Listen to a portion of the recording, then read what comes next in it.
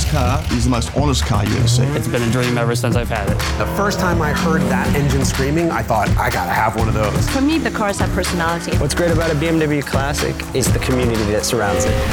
When you listen to that, that's why we're here. Welcome to Classic Heart, the BMW Group Classic podcast. This is JP, and our guest today is, and I think that's super fair to say, a BMW specialist, fan, enthusiast, and BMW nut. So a very warm welcome to journalist, author, and car head, Jackie Jouret. Hello, Jackie. Hi. Good morning, actually, for you. It is morning. Yes, it's very early in the morning here on the west coast of the United States, but I'm happy to be up and talking to you. That's so kind. Thank you so much for this. And I think we're going to touch many BMW points. And let's just jump right into the conversation about BMW. So for those in the BMW and in the automotive world of the US and globally do not know your name, please tell us a little bit more about yourself. Well, I am a journalist and I write history. Generally speaking, I write the history of BMW, which is a subject I became fairly fluent in as the editor of Bimmer magazine for 17 years. Prior to that, I had edited a motorcycle magazine in San Francisco called City Bike, which is, if I do say so myself, just something of a legend. Not me. I'm not the legend. The magazine was legendary for being kind of wild, kind of fun. And after that, obviously, I moved to Bimmer magazine. I edited that for 17 years. And since that magazine closed down, I've been writing about BMW as a freelance journalist, historian. I've been writing books for the BMW CCA Foundation in conjunction with each of its 6 exhibits. And I've also been writing some books under my own imprint about BMW topics that interested me. It's a lot of B's, it's a lot of M's, and a lot of W's in your vita, I would say. Yes. And working with the motorcycle magazine, did you also touch field with BMW motorcycles, or is that different kind of motorcycles? It was really more about sport bikes, but yes, I did touch base with BMW motorcycles to a lesser degree than other marques like Suzuki and Ducati and Honda. But that was really just a personal preference of mine. I mean, I love BMW motorcycles. They're great. And actually, here's an odd story. A long, long time ago, I took a break from graduate school to ride a BMW R68 with a sidecar around Ireland. Really? Yes. How did that happen? Purely by chance. I was on my way to Berlin. And I took a detour starting in London and picked up a motorcycle with a sidecar there. And a friend of mine, rode it down to Wales, took the ferry to Cork, rode it around Ireland. I ended up staying in Dublin for a while. And it was an odd adventure. I'll put it that way. But it was interesting and it was very picturesque because, as you know, old BMW motorcycles look really cool, especially when they have a Steib sidecar attached to them. And, but it was wet, damp, cold, and fairly miserable. So it's not like the Kerrygold butter advertisements you see, where you see like the green fields and the endless grass and stuff like this. Oh no, it does look like that, but unfortunately, there's no pot of gold at the end of the rainbow, and there's at least back in this was a long time ago. This was before Ireland had really entered the European Union in full force, and so food felt hard to come by, and beer was not hard to come by, and it was a different time. So I think it's okay to ask, because it was like you did a break in your education. So how old were you when you started that tour? Oh, 27. Wow. What did your parents say about this? I mean, they thought you were on your way to Berlin, right? At 27, your parents don't really have much to say about what you do. No, that's for sure. But, I still, I'm 44. I still tell my parents where I'm going because otherwise I got like overexcited calls. Where are you? What are you doing? Are you fine? And it's just a text or like a call. Where are you? So 27, you going from the States to Ireland while you were on your way to Berlin.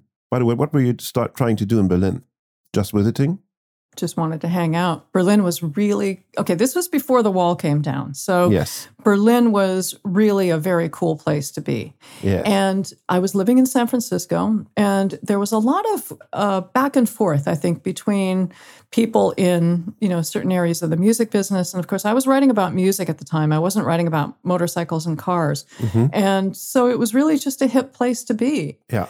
Just to be there and walk around and take photographs. And, Yeah. it was all very moody, atmospheric. So, and great museums, obviously. And I love looking at art. So it was really paradise in many ways. Were this the David Bowie years when he was in Berlin?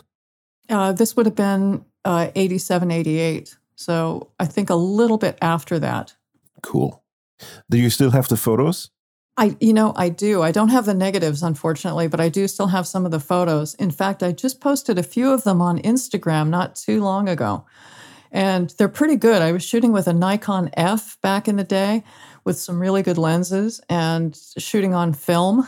So, Yes. yeah, it was really well suited to black and white photography back then. Wow. Mega. So everyone listening in, just stop by at Jackie's Instagram. What's your Instagram handle? Jackie Jouret. Simple. I think thank you for making our life easy peasy. That's very cool. So, I try. Thank you. But let us jump back to the drive in Ireland, because I think that's something where many people dream of, doing like a road trip through Ireland. You said it was a bit miserable. Was it only because of the weather, or were there other things that were not so exciting? Well, I think when you come from California, which I did, you often go places with the assumption that the weather will be pleasant wherever you're going. Yes. Which it usually is in California. It's rare to have bad weather. And arriving in Ireland in September sort of lulled us into a false sense of security with regard to the weather. Yes. And I didn't really have rain gear. I think I brought a leather jacket and some jeans and a pair of Dr. Martin boots and a helmet that wasn't very good. And yes, it was miserable. It was really, poor preparation. But I also think, too, that any motorcycle journey has to entail at least some element of misery. Yes. It's not a comfortable way to travel. It's not meant to insulate you from the elements, from the weather, from the experience of being in that moment, in that time and place. Yeah. And I think that's part of the magic of motorcycles. It's why we like riding them, because they make us feel alive in every possible way. And that can be good and that can be bad. I hope that the good things are overwhelmingly in your motorcycle history. Oh, yeah. But I totally get that. And even though I'm not a motorcycle guy, a very short time I owned, what was it called? Harley Davidson. I even forgot the name. It was a very small one, not very nice one. And I think, no, 2 wheels, not for me. Too heavy. I'm too heavy for 2 wheels. The weight distribution is on 4 wheels much better than on 2.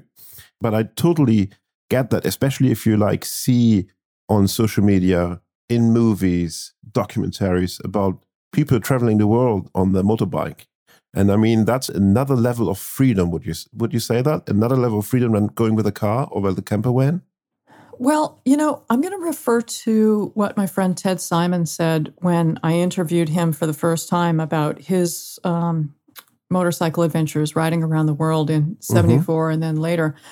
He talked about motorcycles in adventure travel as really a means to engage with people in conversation. He said, if you arrive somewhere in a car, you're boring.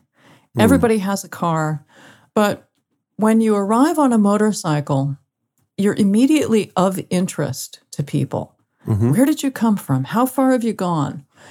Some friends of mine and I ride to Mexico on our bikes and always had wonderful interactions with local people there. And in Norway, same thing. And obviously in Ireland as well. I think it's really, you're sort of making yourself open, and which is vulnerable as well, but you're making yourself open to engagement. And unfortunately, I don't think a car really does that.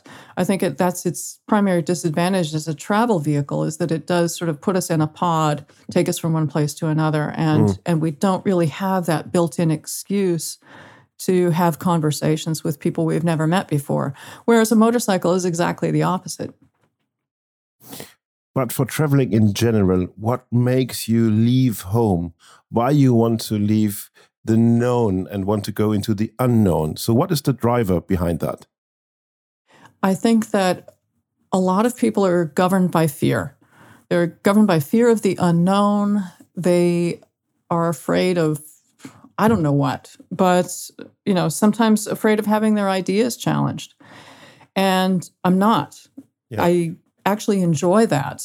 And I think, travel in itself is educational. It opens the mind. I mean, certainly it helps if you do it on your own rather than, in an organized group, because that has a tendency to insulate you from a local reality.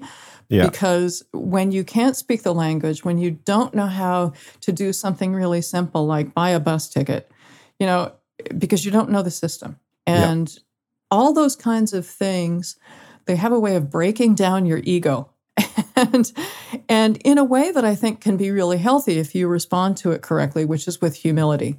Yeah. And I think that type of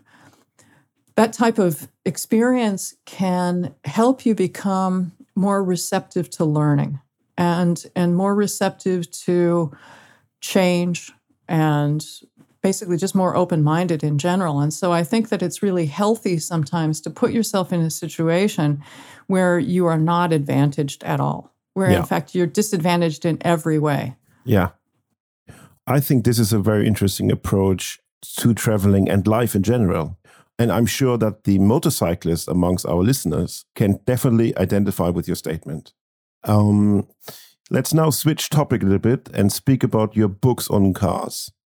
What is the fascination about cars and history, or perhaps rather cars in history? For me, the car thing, I think I really entered that with passion by looking at them almost as individual works of art and as things which could serve as a portal to fascinating historical stories.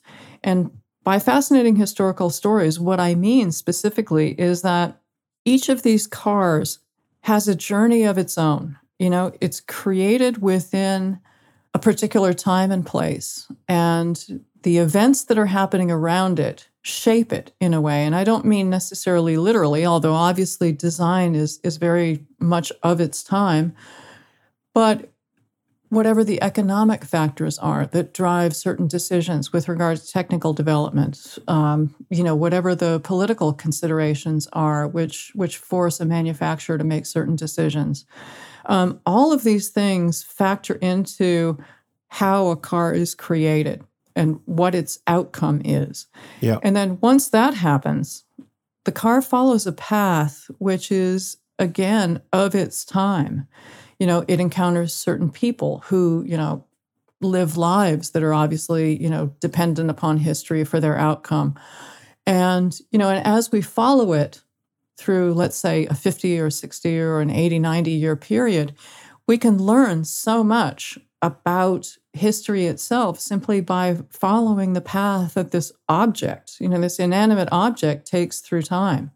And that, to me, is where this gets really interesting. And that's why I love writing BMW history so much, because a lot of what I do is tracing the history, not of the marque, but of an individual vehicle. Yeah. That's fascinating, because I would have never the patience to write a book. So may I ask, how many books have you written about BMW? 10, with 2 more on the way. And what are your other hobbies? I do all kinds of things, actually. I go out to hear a lot of music. I really like going out to hear live jazz. I go swimming. I take long walks. I ride my bicycle, hang out with my friends. Yeah. All kinds of things. So what was your first book about? And isn't it very difficult to write a book in general? I wrote the first one actually for the BMW CCA Foundation. And it was meant to catalog their exhibit called Heroes of Bavaria. And it was... What a title. Yeah, it was a great title, actually. You could and it was never use that in Germany, actually.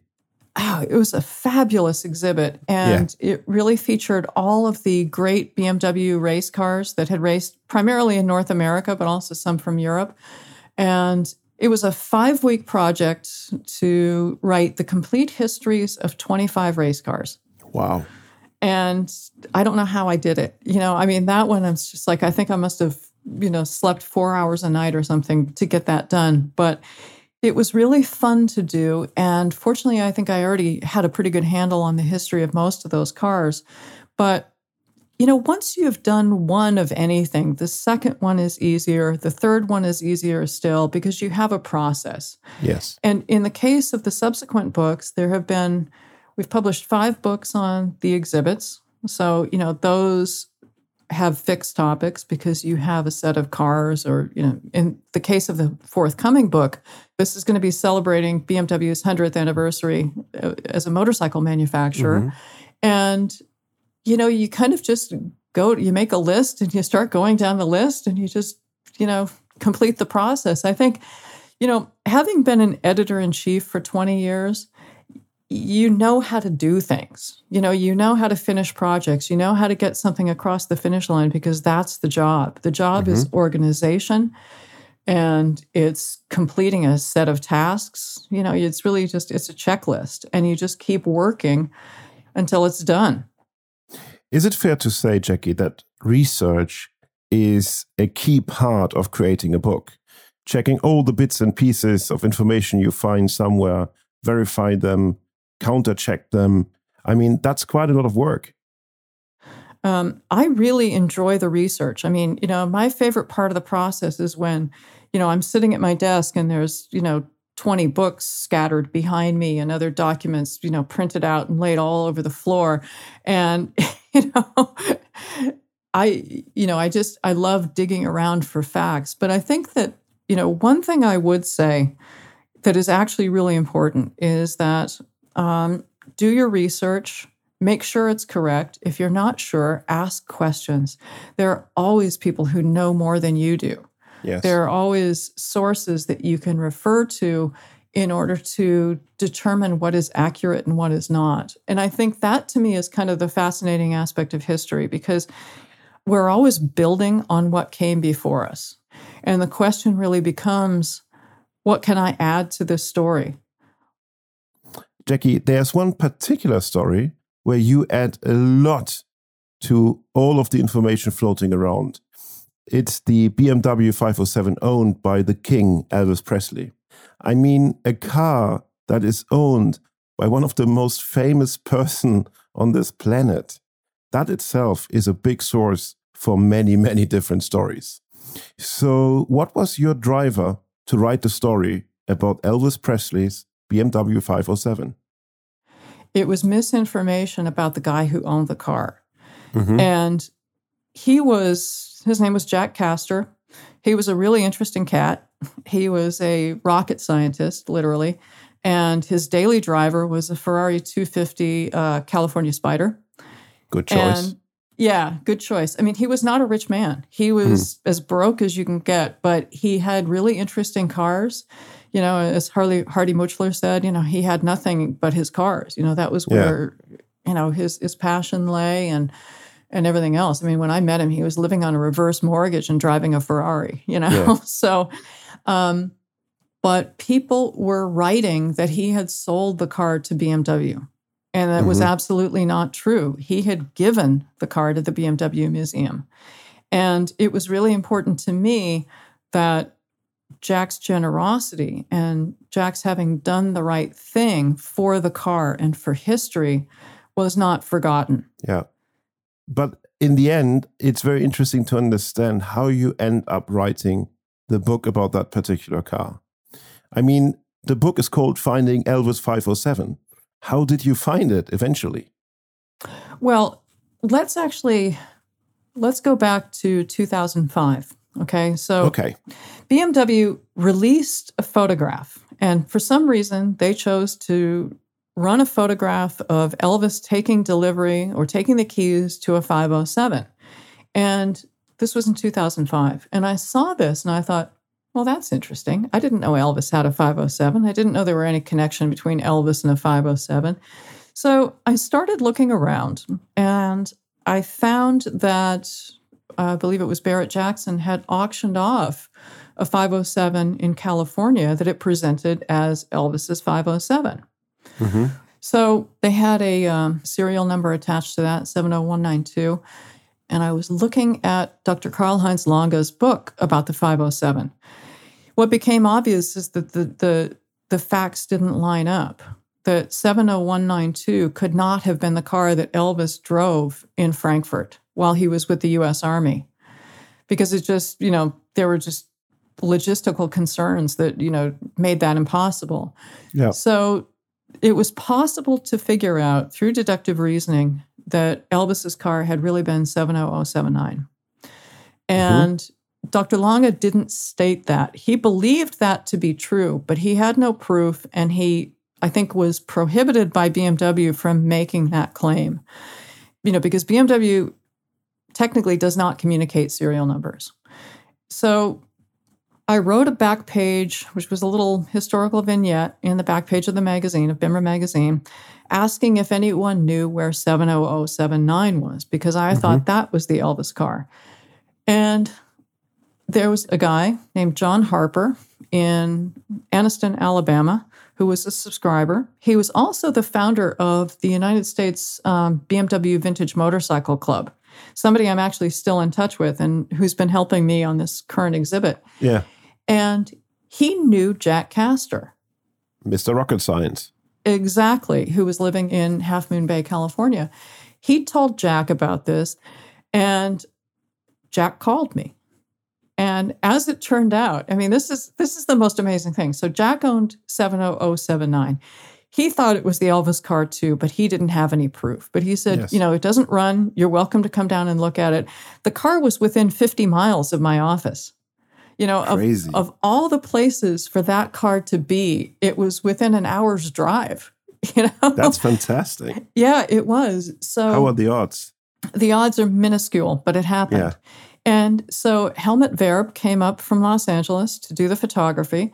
And we went to Jack's pumpkin warehouse it wasn't his pumpkin warehouse, but he had his cars stored in a corner of a pumpkin warehouse in Half Moon Bay, California, or Pescadero. And we pulled the tarp off this thing for the first time in like 30 years. And there it was. And, I think I still laugh about this now because, I can still feel the excitement of doing that, of seeing this car for the first time. That was Elvis's. It was like finding the Shroud of Turin. And I know this is absurd, but, if you're a car freak, this is kind of, it really is the Holy Grail, Yeah, no, absolutely. And, so Helmut took a lot of photos. I got the story. I looked at all Jack's documentation, and I wrote a story in BIMR, and that kind of opened the floodgates in a certain sense with respect to a lot of things, primarily that Jack started getting a lot of offers for the car. I think somebody offered him like $12 million for it, but what he really didn't want that car to do was to disappear. Yes. He really felt like, as an historically significant BMW, it belonged in the BMW Museum and it belonged where people could see it. So, that opened the door to contact with BMW Classic, BMW Mobile Tradition, and specifically with Manfred Grunert and Klaus Kutscher. Yeah. And they brokered a deal whereby Jack left them the car in his will. They actually took delivery of it before that because the deal really was a little bit more complicated. He had two Ferrari, he had a couple of Ferraris, but he had two 507s. He had 70079, the ex-Hans Stuck, ex-Elvis car. Yeah, Hans Stuck had raced this car. This was actually the factory demonstrator that BMW had used and which Hans Stuck had used to demonstrate the car's performance to journalists back in the 50s. That's new to me, actually. Crazy. Yeah, this car had an incredible history. And, that part was really well documented. That was the part that Dr. Longa's book acknowledged, and which Jack knew. He had all the records of that, et cetera. And so then, after BMW had used it for that purpose, Elvis was looking for a 507, and they gave him that one. They didn't give it to him. They sold it to him, or they leased it to him, or something like that. But they had buried deep within the archive, they had an insurance document with his name on it. So that eventually established, irrefutably, the connection between Elvis and 70079. But Jack also owned 70089. Mm-hmm. So he had, two 507s, 10 numbers apart. And that car had actually raced with Helm Glockler against 70079 in period. So these, you got the Elvis car and you've got the little sister car. That's brilliant. So it was really a cool thing. And so the deal basically that Jack and BMW Mobile Tradition made was that BMW would restore both cars and they would return the little sister car to Jack in California. Yeah. And he would retain the right to drive the Elvis car whenever he came to Germany. And unfortunately, so they picked up both cars. I wish I could tell you off the top of my head what year this was, 2012, something like that. And he died a few months later. Oh, that's a pity. He had a massive heart attack and just, never really recovered from it, which was kind of odd because he was, a really fit guy. He was in his 70s, but he was, a super enthusiastic bicyclist. He had ridden his bike across the country a few times. He actually here's another really weird thing about Jack Astor that nobody really cares about, but is kind of interesting nonetheless. Oh, this is the stage for it. Yeah, well, he was the 2-time record holder for riding a penny farthing across the United States. Now we have to explain what is a penny farthing. A penny farthing is a bicycle with a really giant front wheel on the front and a really small wheel on the back. And you kind of sit on this weird curved frame and you pedal. It's a direct drive to the front wheel. Yeah. Do you want to know the German name for this? Sure. It's not as romantic as the English one. It's just called Hochrad, which means high bicycle. Yeah. And, it's funny that you say that because Jack actually insisted that they be called a high rider. He said penny farthing was kind of derogatory. It is, actually. I mean, it's an art form to ride these things. Yeah.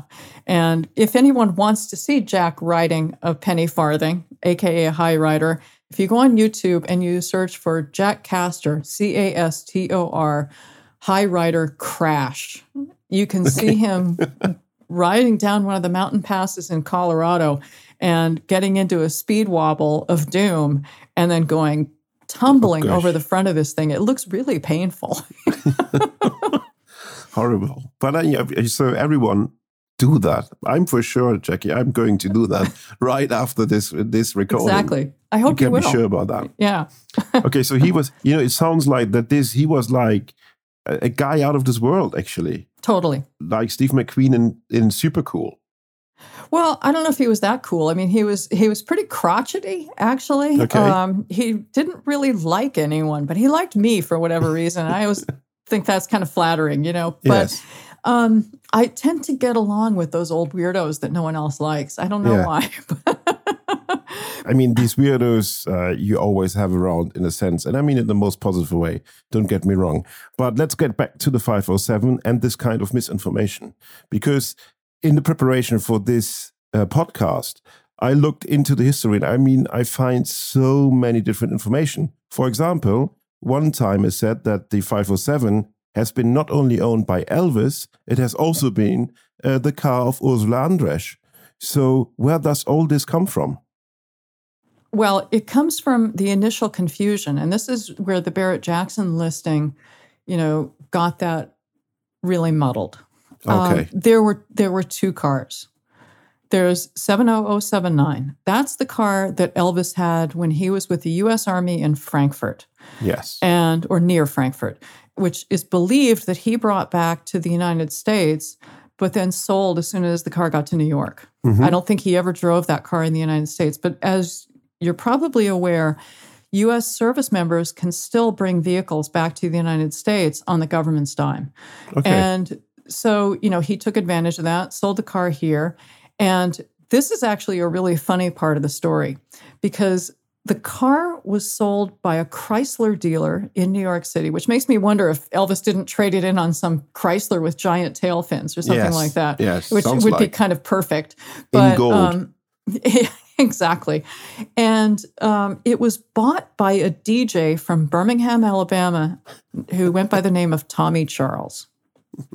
And Tommy Charles was a hot rodder, and I think he raced this car at Daytona even. But he took the engine out, he put a Corvette V8 in it, and, really butchered the thing. It was just horrible. And that's how it was when I saw it for the first time. And I almost wish it had gone unrestored, because there were traces of a really fascinating history that were lost when it was turned back to its Elvis state, or its Hans Stuck state, which is actually how Jack Castor wanted it. But anyway, Tommy Charles not only butchered this car, but there's another really weird intersection here. He had been sort of a kind of a torch singer on, kind of trying to be like Frank Sinatra. He sang with a big band. And that kind of music was already really past its prime when Tommy Charles was doing this. So his style was a little out of date. He wasn't a very charismatic singer. I think, he could hit the notes, but, he didn't have an instantly recognizable voice. He was never going to be a star, blah, blah, blah. Yeah. But he became a DJ. And he was the guy who organized the burning of the Beatles records in bonfires after John Lennon said the Beatles were bigger than Jesus. I mean, you have to, it's good that these crazy guys are out there. Otherwise, we couldn't tell our stories. But I mean, yeah. I better not to comment. Yeah, but this goes back to what I was saying earlier about how it's just a car. Yes, it comes off the assembly line, it gets sold, but it's living through its time just like we are. Absolutely. And the fact that, tracing the history of Elvis's 507 from its leaving the factory, becoming a factory test car, going to Elvis, coming to New York, ending up with this DJ in Birmingham, Alabama, who lights bonfires of Beatle records. I mean, how weird is that? This is fun stuff to explore. And this is where I really get excited about doing this kind of research, because, every time you start going down another rabbit hole, there's more to learn. Absolutely. And there's some weird fact to encounter, And I mean, the weird facts, that's the beauty of everything. That's what it makes sexy in a way. Everything around that. Yeah, it's what makes it fun, because, otherwise a car is just a spec sheet. Yeah, true. Jackie, all your research results with all the side stories provide wonderful answers to the question you asked yourself earlier. What can I add to the story? And how you said things right, because legends like to form around legendary cars and just keep being told. Yeah, that happens all the time. And it happens in particular concentration where the subject of Max Hoffman is concerned. And that is something I have actually really worked hard to understand. Because Max Hoffman was a really big player in the United States in the 50s and into the 60s and even in the 70s. And there has been a lot of misinformation about his role in the creation of certain cars, his role in BMW's business affairs and in the business affairs of other car companies that sold cars here. Yeah. And so I wrote a book called BMW in the USA, 1938 to 1975. And I probably should have titled it Max Hoffman, because, maybe I'll change works. that. Yeah, it does. Let's just make a second edition and just call it Max Hoffman, the true story or something. I spent a lot of time in the BMW archive looking at documents and trying to understand what had really happened. And it's really confusing. There's a lot of myth-making that has gone on around Max Hoffman, where he was portrayed as sort of more creative and more beneficial to the brand than he really was. And in fact, I think if I had to pinpoint one of the prime factors in BMW's near bankruptcy in 1959, it would be Max Hoffman's business dealings. Mm-hmm. And Interesting. I mean, yeah. that's... Well, it's not the only factor, but it's certainly a very important one. I think the product strategy was deeply flawed, and that in itself, would have doomed the company. But I think that the final nail in the coffin was really pounded in by Max Hoffman, who didn't fulfill his end of the bargain where, prepayments and investments were concerned and orders. Yes, but I think we have to briefly explain who Max Hoffman was. So Max Hoffman, American importer of European cars, with a particular dislike of German cars, by the way, but he then saw a business opportunity there and became the importer, or one of the influential importers of BMWs, besides Mercedes and Alphas and stuff, of that time. So he's seen as very influential. On the other hand, he's also seen very critical. So how do you see the Max Hoffman story? Where does it start for you? When I originally started researching this, it was in the context of the 2002, because people were giving Max Hoffman credit for inventing the 2002. And it's not true at all. I think the person who deserves the bulk of the credit for the 2002 success is probably David E. Davis Jr. Why is that? Well, because he wrote an article in Car and Driver that was just waxing ecstatic about the 2002.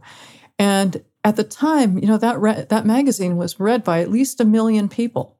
At least 1 million people who bought a new car every couple of years. Yeah. And that article sent so many people to their BMW dealer to check this car out. And a lot of them ended up buying one. After that came out, BMW could not keep up with the demand for 2002s in the United States. That's amazing. What an amazing story. Yeah, it really is. And Max Hoffman didn't really advertise all that much. As any of his old dealers have told me, they complained a lot about the lack of advertising. Wow. I mean, what a powerful editorial. Mm-hmm. Car and Driver at that time was. This also shows for us European, this is a tiny place on the global scale, Europe. And sometimes it's very hard for us to understand how massive the market is in places like the US and Canada. I mean, that alone makes it so crazy for us to understand. And also the mentality of buying new things is a bit of a different approach than it was always in Europe, in my opinion. Well, possibly. But, I think a lot of that was cultivated. Well, the fact of buying a new car every couple of years was really a marketing scheme by General Motors. Mm-hmm. And it was called planned obsolescence, which is, I think, a wonderful term, that you can apply to a lot of things. But I will print it on my shirt. Exactly. Yeah, that's my new shirt my new job title, right? Yeah. Vice President of Planned Obsolescence. But to get back to the 2002, one of the things that I found most fascinating when I was researching that car in the BMW archive was how much of the decision-making was driven by pending safety and emissions requirements from the United States. So, again, it wasn't really just a single person like Max Hoffman saying, we need X, Y, and Z. Yeah. It was really a variety of factors. And I think that the regulatory issues really were the prime drivers of those decisions. I've looked at the minutes from board meetings during that time, and that's almost exclusively what they're talking about with the development of these cars. They're talking about how to meet U.S. emission standards. What can we do? What's the solution? I mean, what a great dive into history, having all this kind of data. I really like the way you approach things. Yeah, but anyway, the crucial thing about that particular period is that this is the period where Max Hoffman is regaining distributorship in the United States. And he had been basically shown the door after the fiasco of the 507. And a guy named Fred Oppenheimer, who had been distributing the small cars, the Isetta 600 and 700, which Max wasn't interested in at all, he was given the entire franchise. Didn't really want it. He didn't want to deal with the big cars. And here's another weird fact, okay? So I'm digging around trying to figure out who is this Fred Oppenheimer guy. And I did find the Securities and Exchange Commission filing for FedEx, which was his company. Mm-hmm. And it turned out he was actually involved. And okay, this is like in the 50s. He was involved in the importation of lithium to the United States. Lithium? Seriously? I mean, that's essential for creating batteries for e-cars nowadays. How crazy is that? This guy was definitely 50 years ahead of his time. Yeah, exactly. He made the Isetta a hit in the United States, so there's that too. Yeah. But again, these are kind of the weird rabbit holes I find myself going down, and this is where it gets really fun for me because it's so weird. I mean, you told a new version of the Max Hoffman story based on your findings. I mean, that's super interesting. The influence he had, the role of Mr. Oppenheimer, all these kind of things that really spice up a soup. I mean, that's the salt in the soup. A soup can be great, but what is a soup without salt? Yeah, and I think, it's really a joy, I think, to be able to restore these people to their proper place within the story. So that their work isn't forgotten, and so that their role in BMW's success isn't forgotten. I mean, to be honest, that's a very nice words for closing. Jackie, thank you very much also for the exciting talk about the 507, the King of Rock and Roll's 507 to be precise. I think that's very interesting. The King's Chariot, that's also nice. And I think we come to a close here. And thank you so much for your time spending and for you very early in the morning. Oh, my pleasure. My pleasure, absolutely. So I think we touched so many topics that not specifically for automotive podcast, but we put them in perspective back in. So I think it's a very, very interesting episode. So thank you so much for this. Oh, my pleasure. Thanks. I really appreciate it. It was a lot of fun. And everyone who tuned in, please give us some star rating or subscribe to not miss one of the Classic Heart episodes. And Jackie, again, thank you very much. And hear you all in 2 weeks' time. Thank you. Ciao. The ciao is the best. Thank you very much.